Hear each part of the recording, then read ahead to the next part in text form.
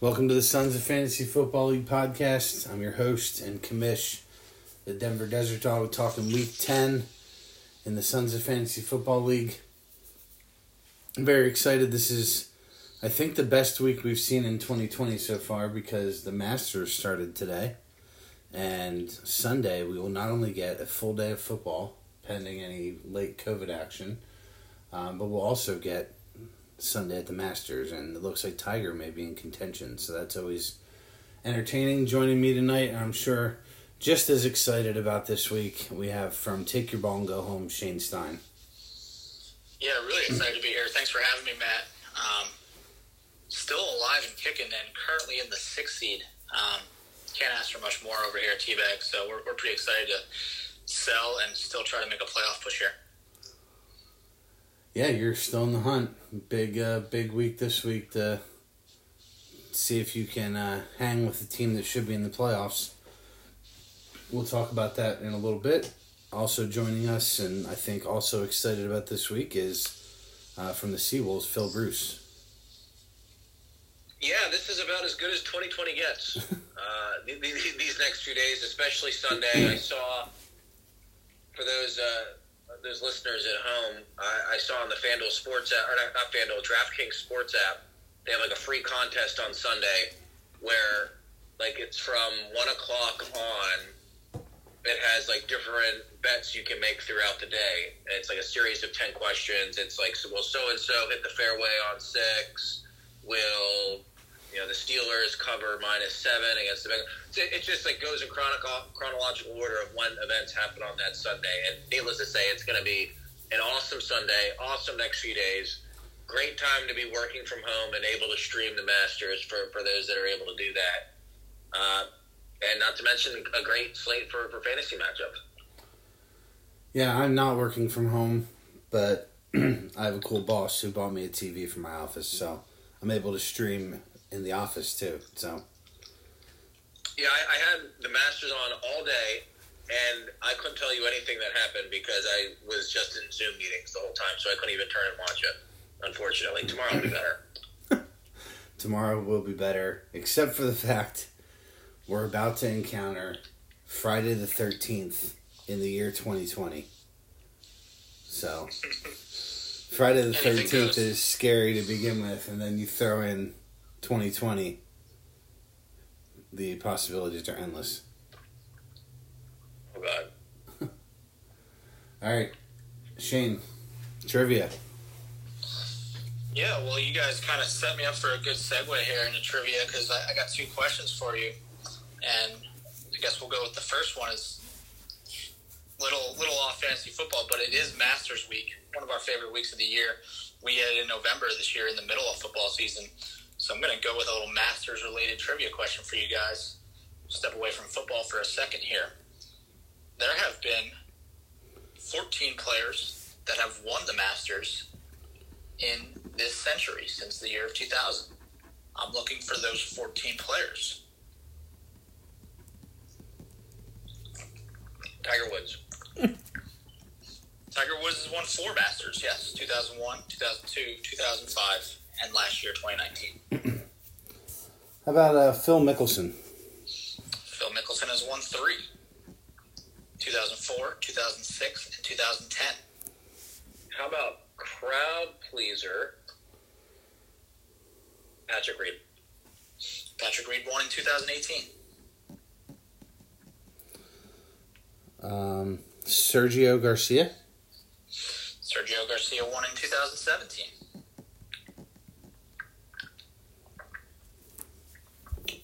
Give me Trevor Immelman. One of the tough ones. I was waiting for you guys to get. 2008 Trevor Immelman won. I remember watching that one in Kraus Basement Cuz. Yes, that was disappointing. Another disappointing Masters of the year. Danny Willett won. Danny Willett won in 2016. That is correct.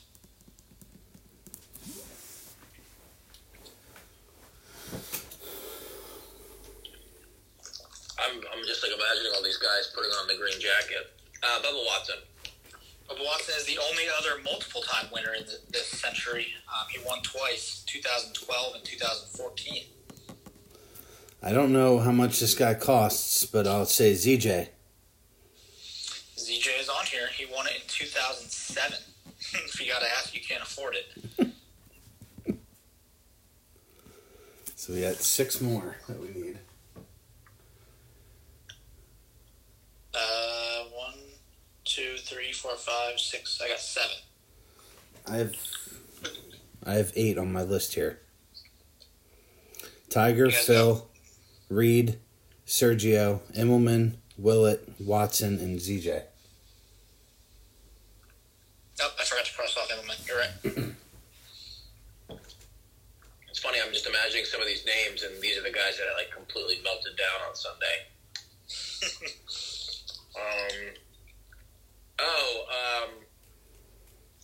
I think Angel Cabrera won one in there, didn't he? He did. He won in 2009.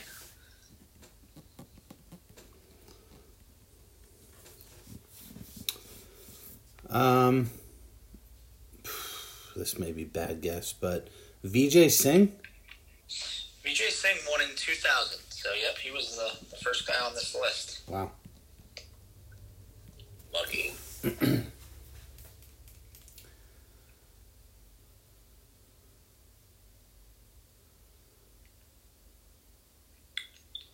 Oh God, I want to say this name, but I think it's dead wrong.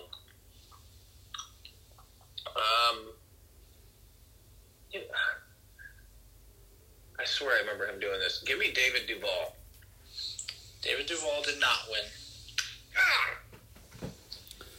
He's never won the Masters. I will take Adam Scott for the win. Adam Scott won in a playoff in 2013. I remember betting on it with you, Phil, live. I make a lot of live bets. Yeah, you told me to take Adam Scott live. We hooked it up in 2013. Won some cash. Cause for the win here in the Masters. There are still 3 names out here. One of them, Caz's favorite golfer, and you did not name him, and he still won. Oh, yeah. Jordan Spieth. Jordan Spieth won in 2015 at 18 under. We just talked about that earlier. Yeah, we See, did. I remember his round where he melted down on Sunday. I didn't remember the win. I also remember who won the year Snedeker dumped a few in the water. I believe that is this the year that we're missing one. Yeah, I can't picture I think who it it's was. I think it's Charles Schwartzel. That is correct. 2011, Charles Schwartzel won. And There's only one name left. I think it's a tough one, right? It is a tough one. Okay, I think this was in the 2000s. I'm going to say Mike Weir. It was Mike Weir in 2003. Oh, that was a good one. Really good one. Yep, Mike Weir, 2003. You guys did a nice job there. So, yep, there's some Masters history there on Masters Week. Now we'll get back to football. And this question was too good for me to pass up. I kind of want to start going in a different direction at some point, but I like this one after checking the history a little bit. There have been 10 players that have led either the Titans or the Colts in rushing in the decade of the 2010s. Just so you're aware, Phil, as a precursor to this question, Marshall Faulk last played for the Colts in 1998, where he led them. So he is not an answer on this question. But there are 10 players that have led these franchises in rushing for a season in the 2010s. Can you name them? Give me Joseph Adai. Joseph Adai last led the Colts in 2009. He did it 2006 through 2009 was the leading rusher. So he is not on the list. So cause for the win. I think he was a first round pick in 2010 and got injured. I'll take Derrick Henry. Derrick Henry is on the list, shockingly. 2017, 18, and 19, the leading rusher for the Titans. Give me Trent Richardson. T-Bitch is on the list.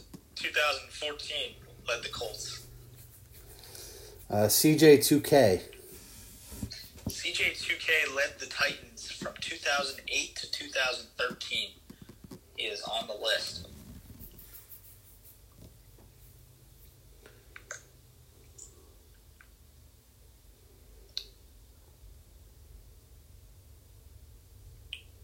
I was cracking up about that Marshall Faulk thing. waiting for the Marshall Falk / Edgerrin James pick. I was just against Edgerrin James. And then normally when I don't really know who it is in these questions, I guess Gore, but I don't think he.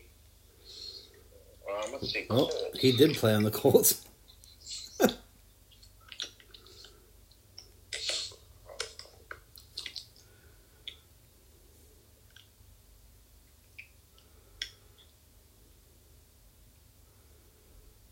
Man, I can't. I'm just blanking on some of these names. Some tough ones here. Like, who was the running back before Henry? Well, I'll help the show out here, and I'll say the running back before Derrick Henry was DeMarco Murray. It was 2016. DeMarco Murray led the Titans. You love pulling that guy's name. My God. Some tough names here. Two not so tough for the Colts. Well, Marlon Mack was last year. Marlon Mack led him in 18 and 19 for the Colts. So he is on the list. Philly, you should have went with your gut because Is it Gore? Yeah. Frank Gore led the Colts in 2015, 16, and 17. That was right. Which, remarkably, if you remember from last week, led the Niners from 05 to 14 and then went 3 years with the Colts. So 13 straight years for Gore leading a team in rushing. I think in the year 2014, Bishop Sankey led the Titans in rushing. Always a reason for the question. That was kind of why I went with this one and stuck with it. The Bishop once almost ruined a fantasy league. Led the Titans in 2014. Yeah. Always a reason. Remember when that guy was highly sought after? Yes. That he was never highly sought after. I just by one owner. Yeah. In the history of all fantasy football. Yeah, I did some. What was that trade again? Remind me. I can't even remember. Cam Newton, No. Rights for the next 2 years No. and then trade back. No. No, the last year of the league, I made a last-ditch effort and traded for Colin Kaepernick and Bishop Sankey and gave up good players for those guys and then decided to just completely implode and yeah, it was bad. Not my proudest moment. It's a part of our league history that we just don't really talk about because all we focus is on the positives, and we get reminded every podcast about the Dogs' run and the good few years that they had, but people forget about Fish. Well, that was we wouldn't have this league. Yeah, we wouldn't have this league without that. I know. So thank you for doing that. So we can get on with the show. I'll give you the rest. Hold on. UConn's finest, Donald Brown, is on this list. Donald Brown is on the list. I remember him catching an 80-yard screen pass in a big Phil versus Stein matchup. I thought it was like an 80-yard just handoff run. I believe it was a screen pass. Either way, it was like an 80-yard touchdown. And 2010, 2011, everything. 2013 led him for 3 years for the Colts. What was that? What years and teams are we missing? You're missing 2012 for the Colts and 2015 for the Titans. Two tough names, real tough. 2012 for the Colts. I'm going to take a stab at Dominique Rhodes. It was not Dominic Rhodes. He last led them in 2001, but he was on the squad for a long time. So I think he actually did play. I think he might have actually played. 2012 that was the Kerry Collins year, wasn't it? Well, 2012. Yeah. That's so Luck. that was where they purposely tanked for Luck. That's Curtis Painter. Yeah. Curtis Painter. Yeah. Yeah. Wait. I thought it was both of those guys now. It could have been. Maybe I'm wrong. They're like the same football player at that point in their career. Who was the running back on that team? These are some tough names, guys. Yeah, I mean, the Colts guy you could probably remember. The Titans guy I didn't remember at all. I'm out. I'm good. I'm out. So 2015 Titans was Antonio Andrews. Never heard of him. But Colts in 2012, Vic Ballard. Oh yeah. Was the running back that led them that year. So tough name never there. gotten that. Yeah, I've never heard of Antonio Andrews, so I don't. Yeah, didn't remember him. Think he's a real football player. Go King! All right. I don't think there's much to talk about on the waiver wire. I'd rather spend some more time talking about the matchups if you guys are good with that. Yeah, not a whole lot of huge action on the wire. I thought it was a sneaky good pickup. I think it was Mixed Mad Dogs that picked up Duke Johnson for this week. Yeah. Figured Papagaz only had $2, so I think he put a $2 bid in for him. So I think he was ahead of him on the wire. So I'm guessing Papagaz probably put his last $2 trying to hopefully get him, but I don't know.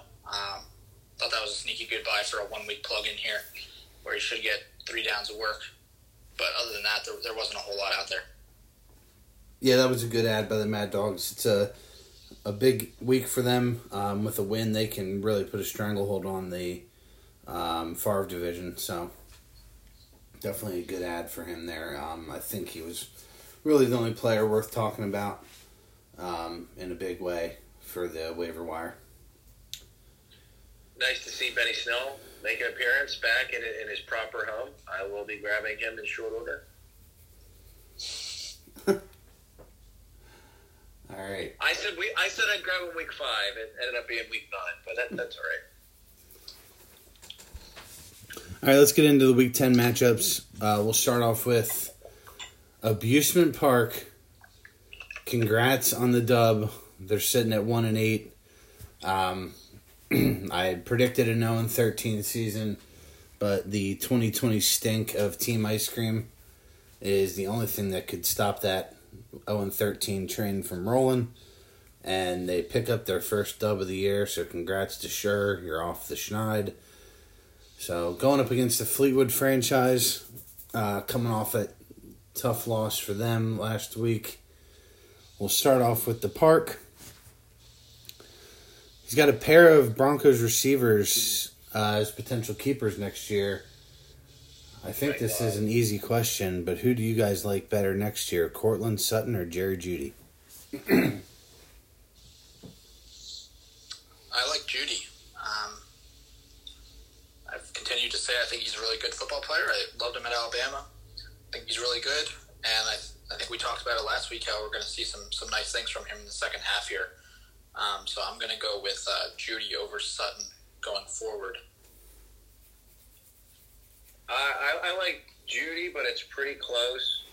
And what's great is you'll be able to see over the next few weeks if Judy's trending in the right direction as a potential keeper. But that being said, I'm not sure I'm really in love with either. Yeah, I think Chubb and Barkley is probably the play here. We'll see how Chubb finishes the season, and it's going to be hard to avoid Barkley at 15, even if he maybe isn't healthy to start the year. The answer to this question, I think, is Jerry Jeudy. I did see a tweet. I think it might have been Schefter retweeted. A rival executive said that from watching Broncos tape, Jerry Jeudy is a top 5 route runner in the league right now, and he's open just about every single play. And he had a huge week last week against the Falcons. I think, Phil, you might have had him in FanDuel. I know I did. I had him in the FanDuel prop. That's over right. On yardage. Yeah. Which he crushed. Yeah, he did really well, and he gets a good matchup against the Raiders. And I think he practiced in full, so I'm expecting another good game from Jerry Jeudy for Abusement Park this week. Definitely could be a player that the Mad Dogs miss coming down the stretch. It'll be interesting to see what Jeudy does compared to Fulgham from the time that trade was made, and if it was a good trade or a bad trade in that sense. Going over to the Fleetwood franchise, my question centers around another Bronco for them. Who would you play at tight end this week if you were Ty in the Fleetwood franchise? You get Noah Fant coming off an ankle injury against the Raiders, or Dallas Goedert at the New York Giants? That's a tough one. I think it's kind of a toss-up. But I think I would actually lean Goddard, even though he hasn't been healthy yet. We haven't seen him, but I think I think he's back to full health now, and I think he's going to start picking up a big part of that offense. So I think I would lean Goddard, but it's close. I'm going to go Noah Fant. He was a full participant in practice today. I think he's a pretty good player, and I just like his upside. Well, in the tight end position, I'm looking more for upside, and I think he just has a little bit more than Goddard. Well, looking closer at this, I think the answer is both. I like Noah Fant. Reason for every question. Noah Fant. Albert O's on IR, so he's the main tight end. He should get all the targets in a game where I think there's going to be some points in this Denver Raiders game. And then I expect Goddard to, get 5 or 6 targets in the Giants game. And one thing I learned last week in Week 9 is that Marquise Brown is not a soldier. So I think I would take him out of the lineup because I'm pretty sure Baltimore is going to be able to run about 50 times on Monday night or Sunday night, and still win by 24 points. So I think this New England Baltimore game is very similar to the 49ers Patriots game, where they just pound it and they gash them, and a lot of rushing yards and touchdowns for Baltimore. I don't think there will be a need for Marquise Brown to even suit up on Sunday night. I'm on the same page there, buddy. Thank you. All right, who wins this game between Sure and Ty? This one is closer than the experts think. I like Abusement Park to put up another solid week. But I think they come up just short. I like Allen Robinson to have a big week. I think that he scores at least once and goes over 100 yards. I like Jackson to have a solid week against New England like you just spoke about.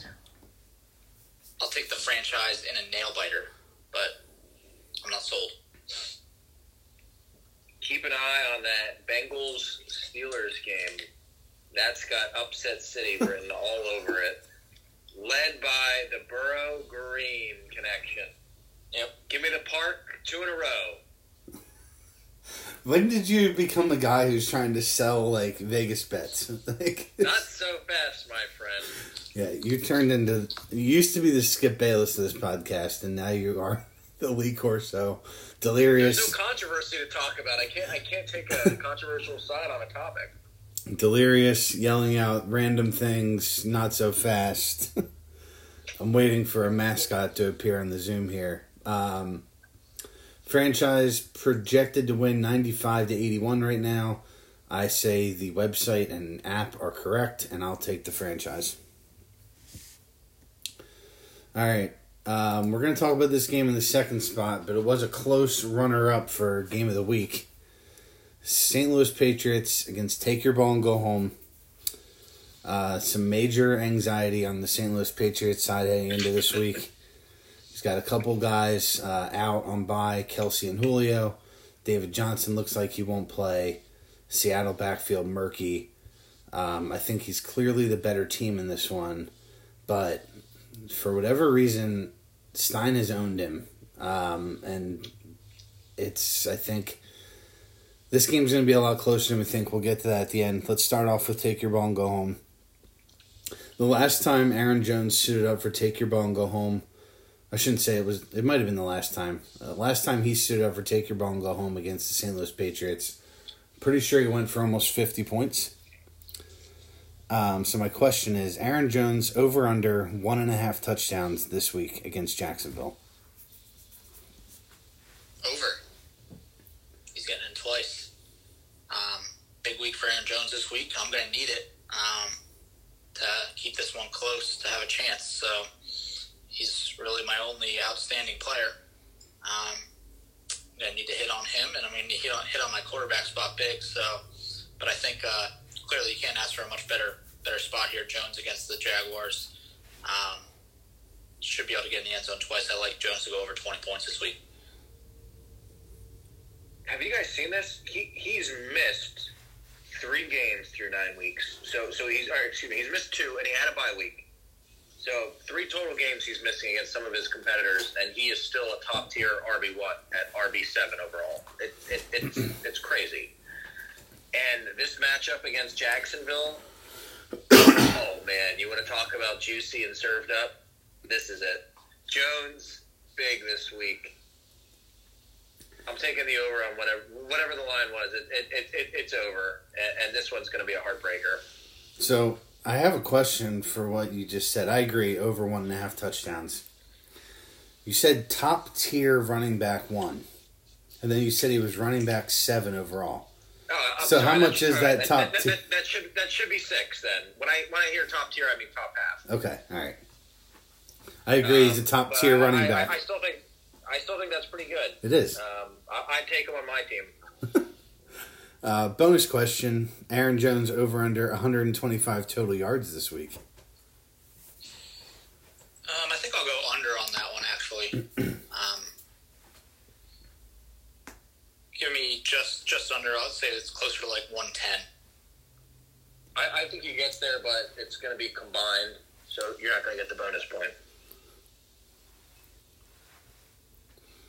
I'll take him over 125 total yards. I think the fact that he's only done it once this year, so yeah, the fact that he was playing though in the fourth quarter last week in a blowout leads me to believe there's no issues with his health, but there's a lot of murkiness surrounding the rest of that running back room. So I like Aaron Jones big this week. Get him in your FanDuel lineup. Question 4: the Patriots. Since I cut Curtis Samuel off of my team, he's had 3 straight double-digit games, and I'm asking you guys, does he make it 4 this week against the Tampa Bay Buccaneers? Sure does. C-Mac not going to play. Touches should be there for him. Like to continue his double-digit touching performance from last week, so I think Samuel gets just into double digits, right around the 11, 12-point mark. I do think Tampa is going to roll the Panthers on Sunday, but Samuel is still going to stay a focal point of this offense, much to my chagrin as a DJ Moore owner. For whatever reason, Samuel's getting featured, and I think it's going to continue. Yeah, I don't think there's any reason to think that he won't continue to score double digits in fantasy points. The touches are good. They're finding creative ways to get him the football. I think his catch rate's almost like at 88%. So him and Teddy clearly have something going on. And he's kind of surpassed DJ Moore along with Robbie Anderson as a focal point in this offense. One thing that we've seen the last 2 years in the Carolina-Tampa Bay matchups, Carolina does not run the ball well against Tampa Bay, so I think they'll have to find a way to do some short passes and make it work out in that sense. Yeah, they're really the only team that's been able to slow down McCaffrey pretty much in the last 2 years. So they clearly stuffed the run pretty well against Carolina, but I think Samuel touches the ball enough, gets enough receptions that he's going to get in double digits. Yeah. McCaffrey did have 2 touchdowns against them in week 2, despite not rushing for a bunch. But yeah, it's been a struggle for McCaffrey against that linebacking group of Devin White and who's the other guy? Levante David. Levante David. Yeah. All right. Bonus question for you guys. Which one's higher? Curtis Samuel points this week or the amount of subscribers to our podcast? Because I think we are in the double digits. Samuel points. Who wins this game? Take your ball and go home versus the Patriots. I'll take the Pats, but it's going to be tight. Go ahead, Phil. I think what you said earlier is a pretty good summary. The Pats are by far the better team, but I'm looking down this. I don't feel great about Drake against Buffalo. Carson, I don't know what we're going to get. Juju, you don't know what you're going to... There's just a lot of uncertainty here. But I still think the Pats are a really good team, and I think they find a way to win this week. Yeah, so this is pretty much our season. I mean, we're playing pretty much every week from here on out. It's our season. I mean, this is a big one for the Patriots, too. Don't really want to drop to 5-5. A lot of key points here is going to be whether or not I hit on quarterback. I'm not sure who I'm going to go with, Mayfield or Locke yet. It's going to be up in the air. I got to check some weather reports in Cleveland. But going to need a huge week from Jones. Going to need Hilton to put up double digits this week. I had a feeling about him. We'll see if that happens tonight. But I think Kyler Murray doesn't just enough to outdo Aaron Jones. So I'll take the Pats in a close and obviously low-scoring game because it's against my team. Yes, we didn't touch on the fact that Stein scored less than 240 points the last 3 weeks and is still 3-0 in those matchups. It's gross, but whatever Pokemon character you changed your logo to is working out with you. J.K. Dobbins... No, go ahead. No, J.K. Dobbins also, keep an eye on him in this matchup. There's 2 touchdown potential there as well. But you did guarantee a T.Y. Hilton touchdown tonight, and that's not looking good so far. And that was just, there is. Not for Henry. I don't have a good feeling about it, but I think we got to just take a moment and talk about the Cardinals. They have become absolute can't-miss TV with the speed that they play, the offense that they generate, the defense that they don't play. It is, every week seems to be high scoring, plenty of drama, and Kyler Murray is awesome to watch. He reminds me so much of watching Mike Vick that it is just awesome to watch those guys. And at 4 o'clock on Sunday, I know this week they have a really heavy 4 o'clock slate, but I'm going to be watching that Cardinals game as much as I can. A gentleman once told me in week 1 of last year that bet the Lions big, Arizona and Cliff Kingsbury are a joke. I know I'm been told many times I live in the past on this podcast, but Phil, that was you. And we'll see. Kyler's incredible. He's definitely a top 5 MVP candidate right now. That team's still missing something, but I agree. They're must-watch TV. Don't confuse must-watch TV with a really good football team and a good head coach. I live my life by the rule of if you have an elite pro quarterback and you're a college coach, you should win more games than you lose. And if you can't win more games than you lose with Patrick Mahomes, I don't know how great of a coach you are, and I stand by that. Nothing to add, Shane? Fair enough. I didn't know that you lived your life by that rule. That's incredible that's the one rule you live your life by. It's in everything I do. All right, Weevils versus Ice Cream. Before we get into the questions I have, Papa Kaz has a question. He'd like to know why a 2-7 team Ice Cream went out and picked up the top 2 receivers on the waiver wire this week when they already have 5 wide receivers on their team.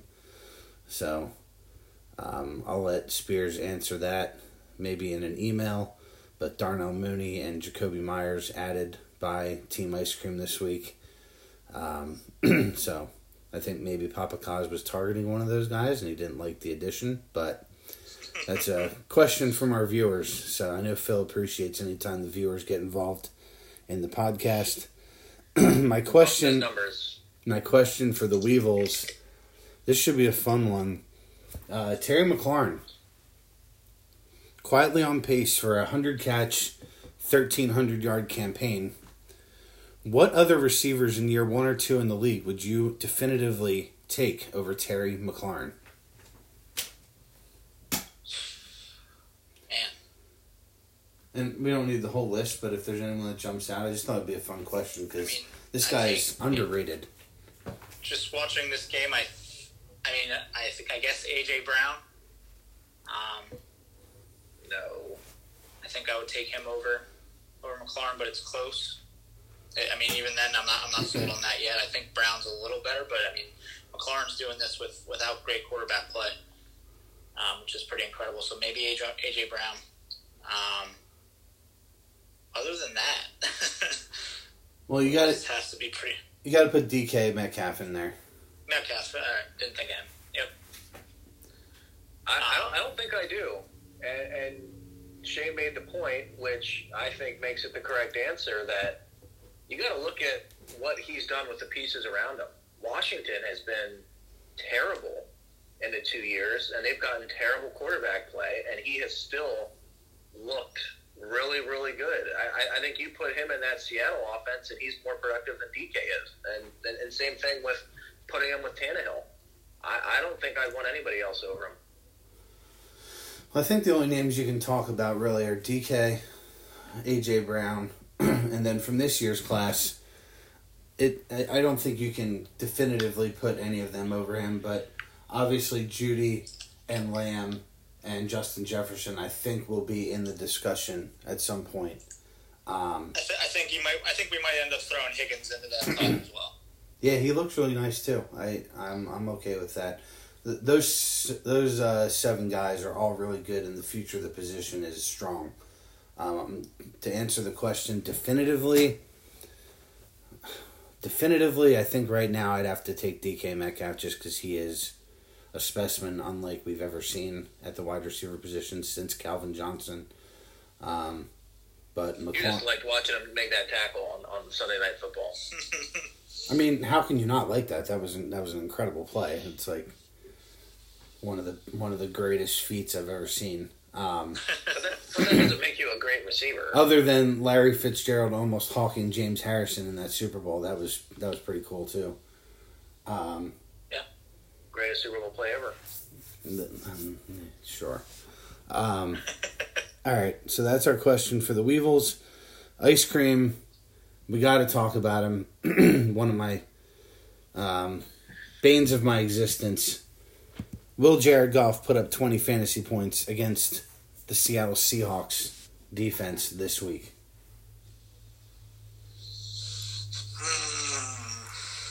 God, this guy stinks. But Seattle's pass defense is just so bad. So bad. So, I mean, you got to think that Goff throws at least 2 touchdowns here. I guess the question comes down to how many picks will he throw, because he's probably going to throw enough yardage to get him over 20. But I'll say yes, he gets over 20 points this week. I think he goes way over that. And I mentioned it before we started. I think they're going to roll Seattle this weekend, and he's going to have a huge game. I have him somewhere in my projections around 29, 30 points. I will say yes right now, but I'll be able to definitively answer this question after the second series the Rams have the ball.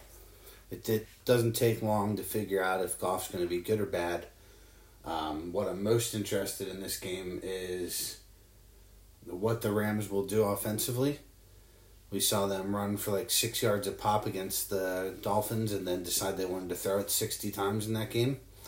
So against a really bad pass defense, maybe they'll run the ball 45 times this weekend. Who knows? It seems like, and I think Sean McVay's a really good coach, and I like that he's the head coach of the team that I like, but he's a guy that wants to zig when he should zag, I think. Beats to his own drum. Yeah, so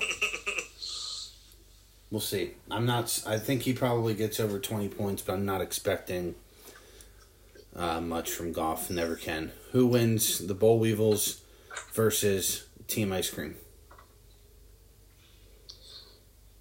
Yeah, this one's a tight one for me. I think I'm gonna go with the Weevils having just enough, but it's close. Yeah, this is a tight one, and I like Goff. I like Kamara. Obviously, I like Kamara. Ronald Jones against the Panthers, and what I think is going to be a blowout. Just give me the ice cream, and it's so close. I think I'll take the ice cream too. I like the Boll Weevils team as a whole, but unfortunately this week Zeke and Todd Gurley out on bye. It's tough when you can have 2 RB1s out on bye to win. Chase Edmonds and Malcolm Brown, I don't think get it done, and this team looks a lot different with those guys on the bench. So I'll take ice cream just because I think he has a a deeper starting lineup right now. All right, Denver Desert Dogs versus Team Fegley. We'll start off with Team Fegley.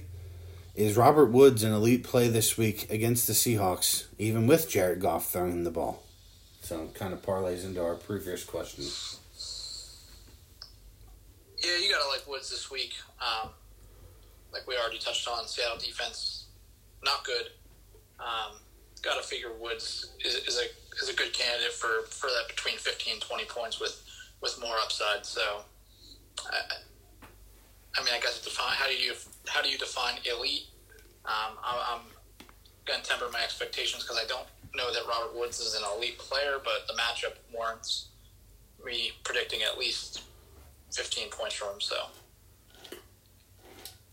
whatever that pencils in for you. Yeah, I think that number's about right. I don't think it makes him an elite play. To answer the question, I think a better question might have been, can Woods and Kupp outscore Metcalf and Lockett this week, which I think is really, really close. So he's a good play.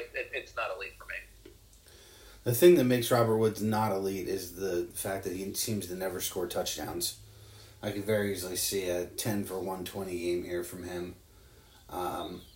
But he seems to not be the end zone target. It's either Kupp or Reynolds or one of the tight ends.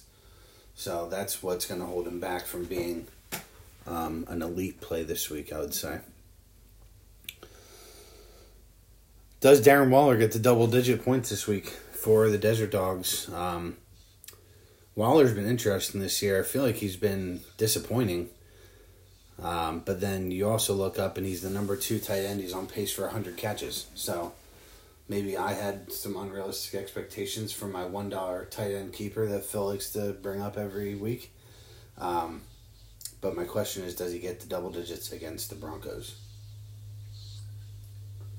To answer the question, yes, I think he gets double digits this week. Broncos defense is pretty poor. Expect to see some points in that game.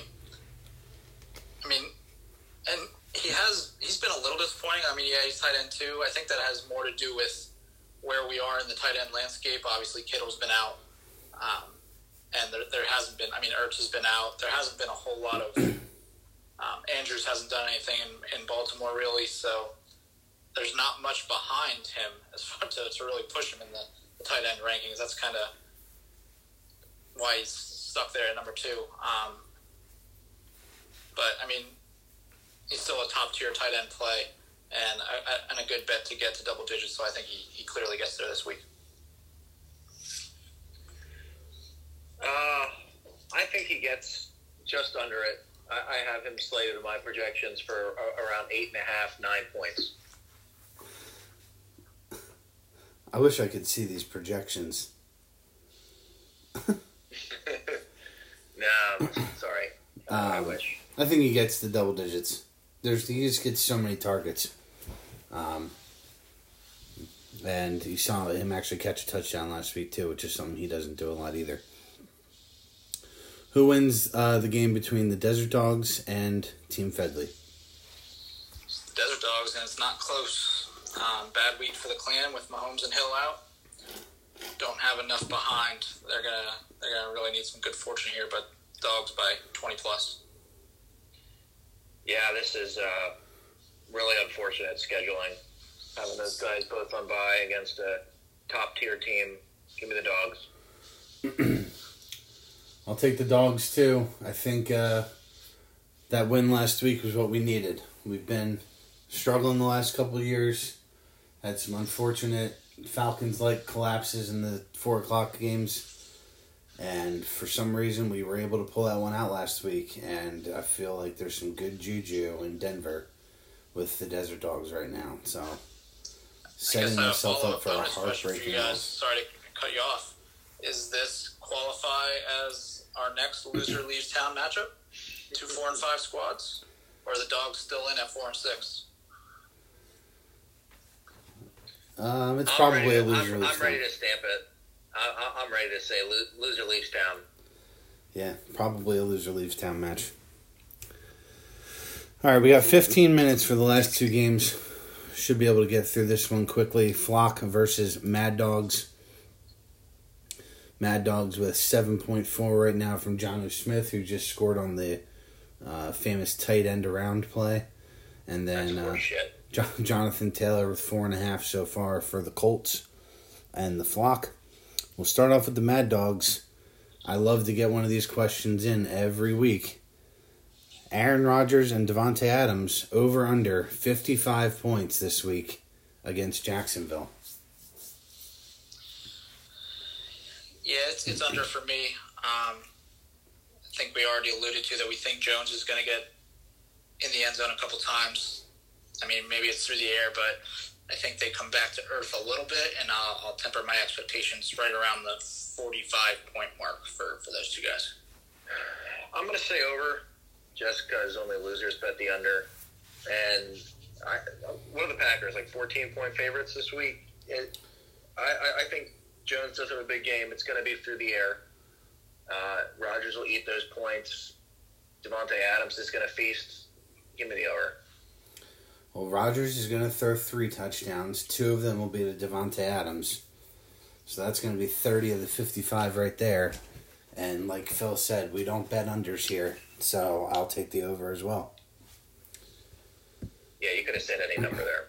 Projected for 47.6 right now on the ESPN projections. Let's move over to the Flock. Stein alluded to this already. Mark Andrews has been disappointing this year. He's the tight end 9. And again, probably more, tight end landscape. The fact that he's even the tight end 9 because he has not been good. But is this a get-right game for the Ravens' top pass catcher against a pretty poor New England defense?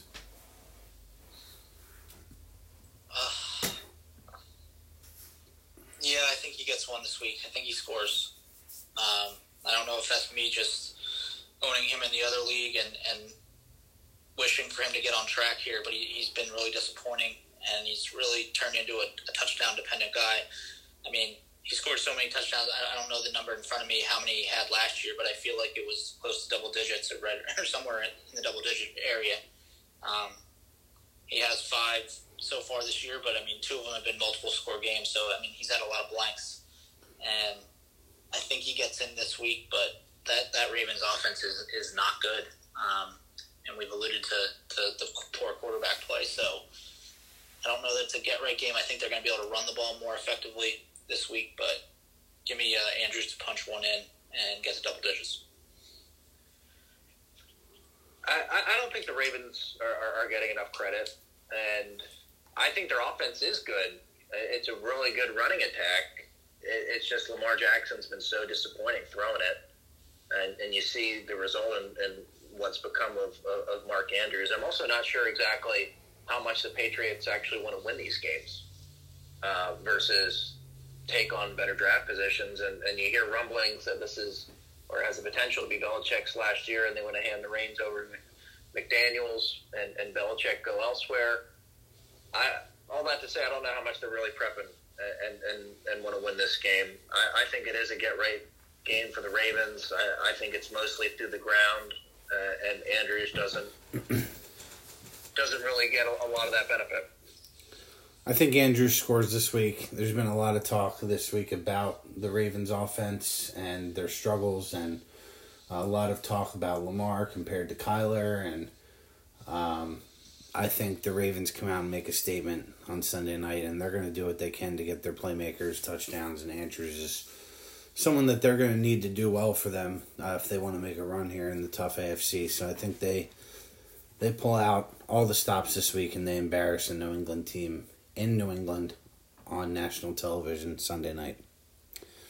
Who wins, Mad Dogs versus Flock? I will take the Mad Dogs on the back of Aaron Rodgers and Davante Adams. Yeah, I got Mad Dogs this week, and I don't think it's particularly close. They can pretty much stamp their ticket to the playoffs this week with a win.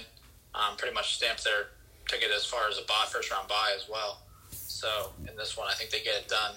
Love just about every matchup they have, so I think it's a big week for the Mad Dogs. This Mad Dogs team is really, really good. and players we don't talk a whole lot about, like Antonio Gibson, are having awesome years. Coming in at RB11, and he's just having quietly a really good year. Those receivers are top notch. I think they get it done this week. All right, now it's time for the game of the week. This one's for first place in the Elway division. I think even if Phil loses, there's a chance he could hold on to first place by the tiebreaker in points. But the curtain is hot on his heels in terms of the point total as well. So no love lost in this matchup, obviously. It's been well documented. We'll start off with the Seawolves. What are some realistic expectations for Miles Sanders this week, coming back from injury against the New York Giants? I think we're looking at a 10-carry performance. I want to say maybe around 60 to 70 total yards. I don't think it's a big week for Sanders this week. I think it's a half-decent week. I have him slated for around 13, 14 points, which is what I hope to get out of that position. I don't know. He could have gotten back before the bye if they really wanted to push him. I think he's healthier than a lot of people think, and he'll do fine. Well, we've seen this movie before, I think, with Miles Sanders the last 2 years, where he doesn't play and then he's questionable and the workload questions aren't really sure as to what to expect when he comes back. If they're willing to play him, he's going to touch the ball 20 times. That's my opinion on Miles Sanders. And I think he's a good bet for 15-plus this week in this matchup for the Seawolves. Question for the Steel Curtain. We talked about how we feel about that Packers-Jaguars game. James Robinson, running back 4 for the Steel Curtain. My question is, will the Jaguars stay in the game this week to make James Robinson productive? Yes, I believe they will. He's going to touch the ball enough either way. He's obviously the focal point of their offense. He's going to get his 20-plus touches, and I think he gets one in the end zone. I'd like this game to be closer than you think. I feel like the Packers aren't a great big favorite team, and I think that the Jaguars keep this one relatively close, and Robinson has another solid week. Give me about 17 points for Robinson. Yeah, I like that number a lot. I think the game script is going to be them playing deep from behind, and it's going to be closer to blowout territory, but he's going to touch the ball enough early. And the weakness of this Green Bay team is on the ground, as we've seen time and time again. I think he's going to have a great week, probably fade in the third and fourth quarters, but still put up a first-half performance that gets him to double digits and rides the rest out and gets to that 17 number. Last week was the first week in a while that James Robinson didn't do anything through the air. Luton seemed to want to throw it downfield more, whereas Minshew was more to check down Charlie. So that'll be interesting to see, depending on how this game goes, if Robinson's utilized in the receiving game at all. That's going to, I think, be the big difference here. If he is, he has a nice week. If he's not, I think he struggles to get over 12 points. So I think Robinson probably checks in around 15 points. I think that's a pretty safe bet, though, for the Jaguars running back. There's just no one else there, and he should touch the ball enough to do that. We have not seen a team have a running back combination like Dalvin Cook and James Robinson since the Todd Gurley, Alvin Kamara days. So, Jesus. Who wins this enormous matchup between the Steel Curtain and Seawolves? I don't think it can be overstated enough how important this game is for both these teams. Yeah, clearly a big one. The Wolves had a big week 1 win against the Curtain, which is looming large right now. If they don't get it done this week, I think that the Curtain are hot right now, and I just have some question marks on the Wolves side of the ball right now. I'm not sure. I'm not sold on Mike Evans. I'm not sold on Hawkinson this week. Give me the curtain.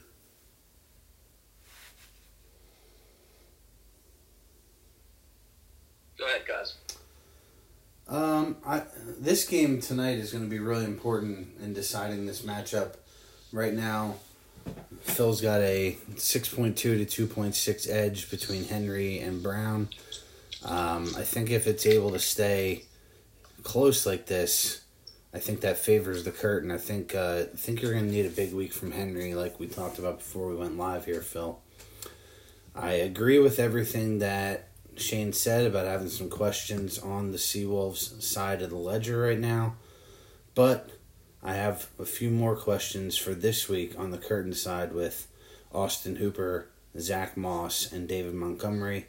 I think Dalvin Cook comes back down to earth this week in a game against the tough Chicago defense. So I will take the Seawolves, but I think it's super, super close. I don't think this one is going to be all that high scoring. I think the projections are a little bit high. This feels like a 110 to 100 game to me.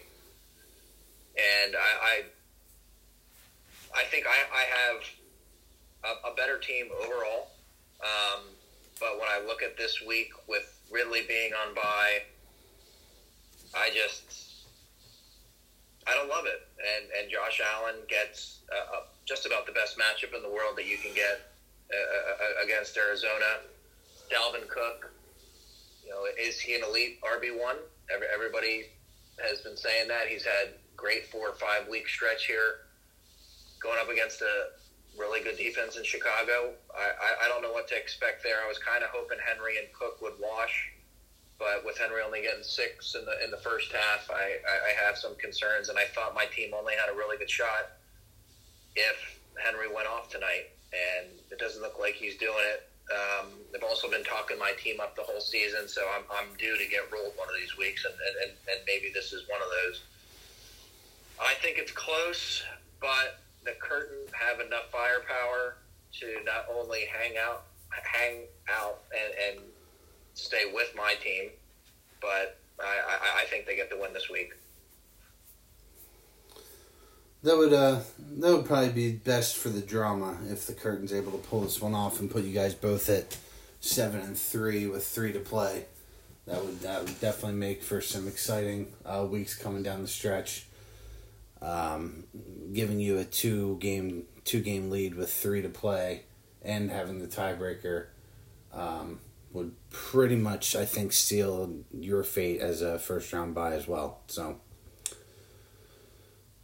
definitely going to be interesting to see the way this one shakes out. And we won't know until Monday night because Dalvin Cook and David Montgomery on the curtain playing Monday night's game. So I think the Wolves will have a lead going into that game. Yeah, I think Allen and Wilson is going to be too much of a difference for me to overcome. I think Wilson's not going to have a great game against the Rams. Allen's, you can't get a better matchup. And that's what's going to decide it. All right, we got 1:15 left. Shane, you getting excited? Getting pretty excited. After the win last week, it's getting to be that time of year. Pretty exciting. All these matchups are starting to be a little more meaningful. Things are going to start sorting themselves out here. Bunch of 4-5, 5-4 teams. Looks like we have 2 or 3 teams that are pretty set and at least expecting to make the playoffs, and then we're fighting for those last 3 spots. So pretty exciting now. A little disappointed we didn't touch on the election at all. That being said, hats off to the NFL. COVID cases surging across the country. NFL largely unaffected. Great job, guys. This is why I believe so much in this league. I don't know. I can't follow that up. It's a great way to end. I'm glad we didn't talk about the election. But that does it for Week 10 in the Sons of Fantasy Football League. We'll see where things shake out, and we'll talk to you guys next week to preview Week 11. Thanks, and good luck this week.